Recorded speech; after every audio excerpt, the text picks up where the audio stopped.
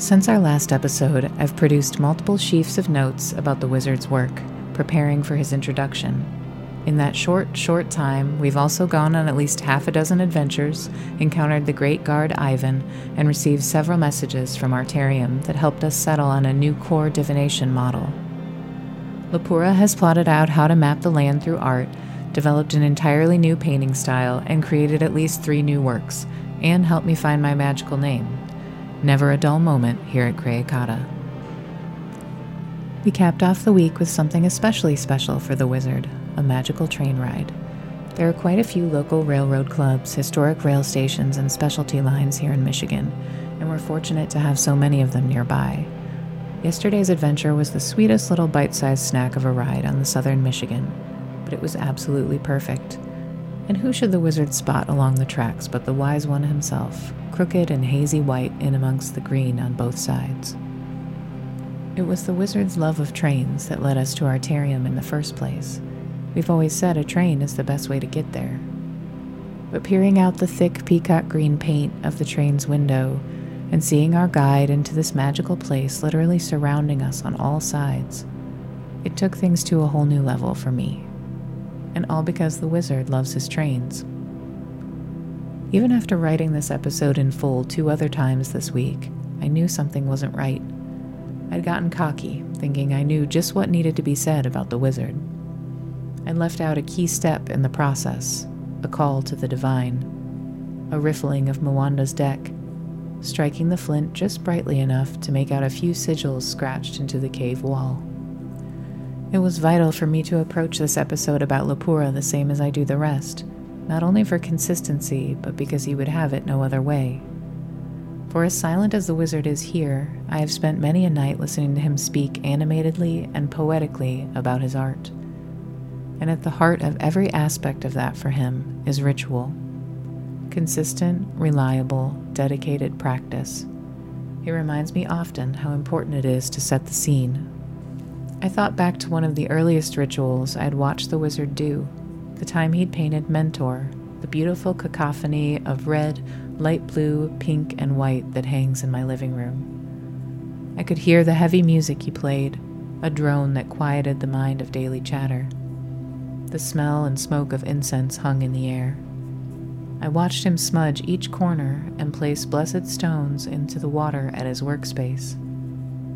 And I could see the path of his movement around the room, not frenzied or harried, but resolute, sure and graceful, almost dancerly. He seemed to be at peace, even as he spent hours in constant thought and motion. It was all a ritual. In that time, neither of us really spoke. There were stretches where he seemed to be in a trance, doubtless receiving guidance from some unseen energy. It was hypnotic. His process yet another layer of his art. While it seemed at the time to be him creating a painting, I've since realized that what I was seeing was simply an iteration of his spiritual practice. He just happened to be holding a paintbrush at the time. As I prepared to write, I set my own scene, lighting smell goods and a few candles, dimming the lights and surrounding myself with the stones I know the wizard holds in high regard.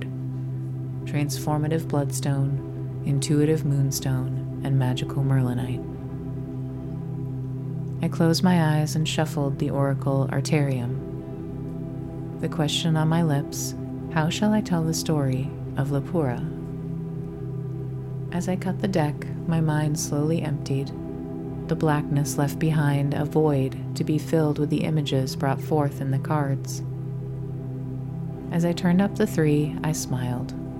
Serignus, the powerful fire pit of creativity.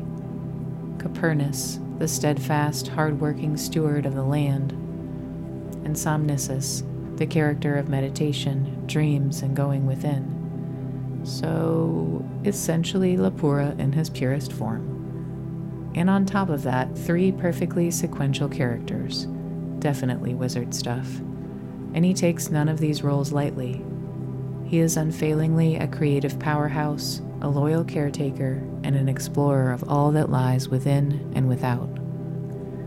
No matter any plans I might have had for crafting an epic tale about the wizard, the oracle just told it to me straight, and so I will tell it to you.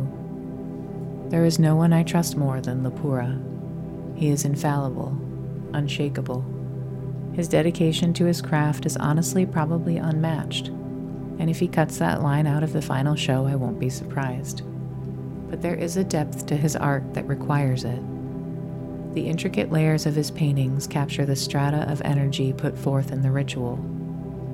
But his approach to creating those layers too, the way he can close his eyes and see what needs to be painted, but then searches for the next layer in my word work, his experiments with sound, or the revelations of a recent adventure.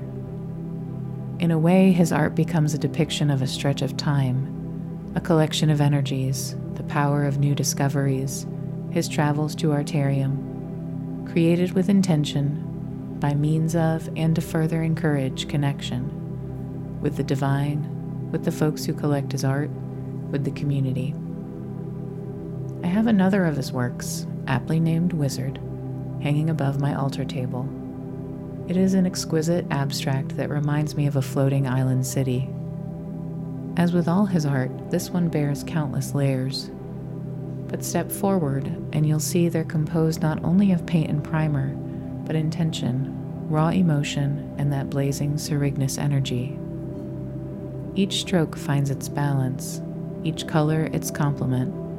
Slate blue and deep indigo with pops of aqua, cherry, and warm sun, all suspended in an otherworldly haze. Nothing is measured, and yet it all feels aligned just right on the canvas. The closer you get, the more it feels like maybe you could step right into the city. Stand close enough to feel your breathing echo back, and you'll discover scratchy sigils and secret code. Each layer captures and relays something new. Each layer is also a vital part of the ritual, a step on the spiral path. While Wizard and Mentor will always have my heart, in the years since creating those two amazing pieces, Lapurra has completely transformed his approach to painting. He found himself wanting to draw from more than his own energy and the ether around him. He wanted to create an experience that would welcome others in to participate. He'd been working with models around Detroit for years, creating abstracts and figurative paintings.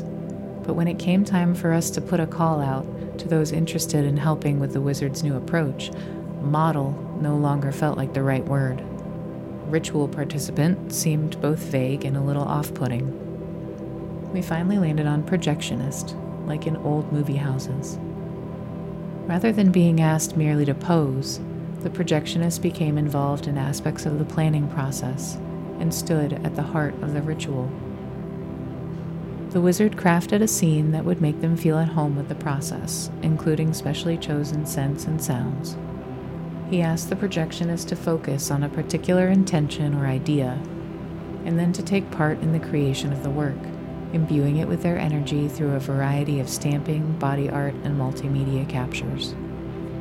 It was through them that the work came to life, and the resulting pieces were filled with a volume of energies and experiences that I dare say is rare in art today. But the Wizard didn't stop there. What began with capturing projectionist shadows with black paint expanded to capturing their light with a variety of colors and textures brought to life through creative lighting. And in the past week, he's expanded his plans yet again to bring back the beautifully balanced techniques behind Wizard and Mentor, layered in with projectionist pressings, intuitive captures, poetry, sigils, and of course, careful intention. Thank you for joining us for these 2 introductory episodes. The Wizard and your faithful bard are at your service. Please drop us a postcard if you have questions or requests for the show, and check out our notes to see the Wizard's art for yourself. Even as I record this show, I know he is busy dreaming up new projects and approaches to art, magic, and life. I know he's stepping his way through new rituals, treating his beautiful wife like a queen, creating an amazing magical oasis at home and at our shop, and all the while, eyes wide and mind open. Now let go. This week's Grata is a treat for our fellow ferroequinologists in honor of the Wizard and his trains. A few weeks ago, we were investigating in our favorite rail line and after a few hours, not a train in sight. Not until we loaded up our gear to hit the road, that is. Fortunately, we had enough warning to park, unpack, and set up before she flew by. Now close your eyes and wait for the train with us. If you can see the bolts, it's slow enough to jump on. Lead off just a hair, and when you grab her, hang on tight. We'll see you in our terrarium, adventurers.